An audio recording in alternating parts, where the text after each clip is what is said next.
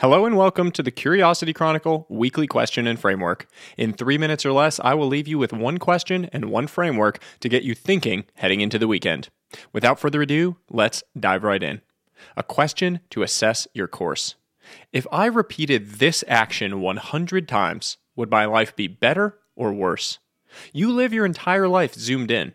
If you're not careful, your zoomed-in perspective can lead you astray, as you lose sight of your course and wind up somewhere you never intended to go.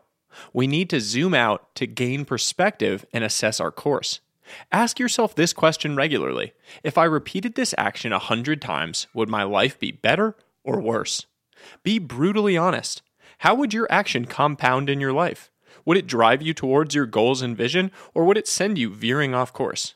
Remember, a 1-degree error in heading means a plane will miss its destination by 1 mile for every 60 miles flown. Small errors are amplified by distance and time. Zoom out to course correct often. A framework for avoiding complexity. The complexity trap.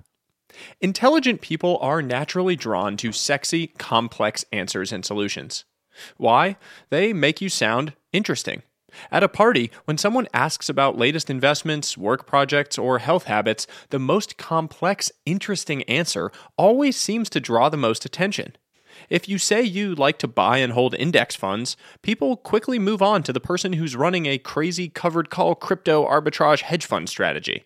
If you say you like to move your body and eat 90% whole unprocessed foods, people quickly move on to the person who is using red light therapy infusion to Benjamin Button themselves back into their teenage years. The point here is that sexy sells when you're in a social setting, so smart people are often sucked into it. But the pull towards complexity is a trap. It can lead you into a lot of bad decisions. Occam's razor says that the simplest explanation is often the best one. That simple is beautiful. Think about it. When's the last time you chose the simple solution and came to regret that direction? In relationships, business, investing, health, and life, simple is, quite literally, beautiful. If you find yourself drawn to a fancy, complex idea, ask yourself if you're being drawn to it because of its complexity or because of its true underlying merits.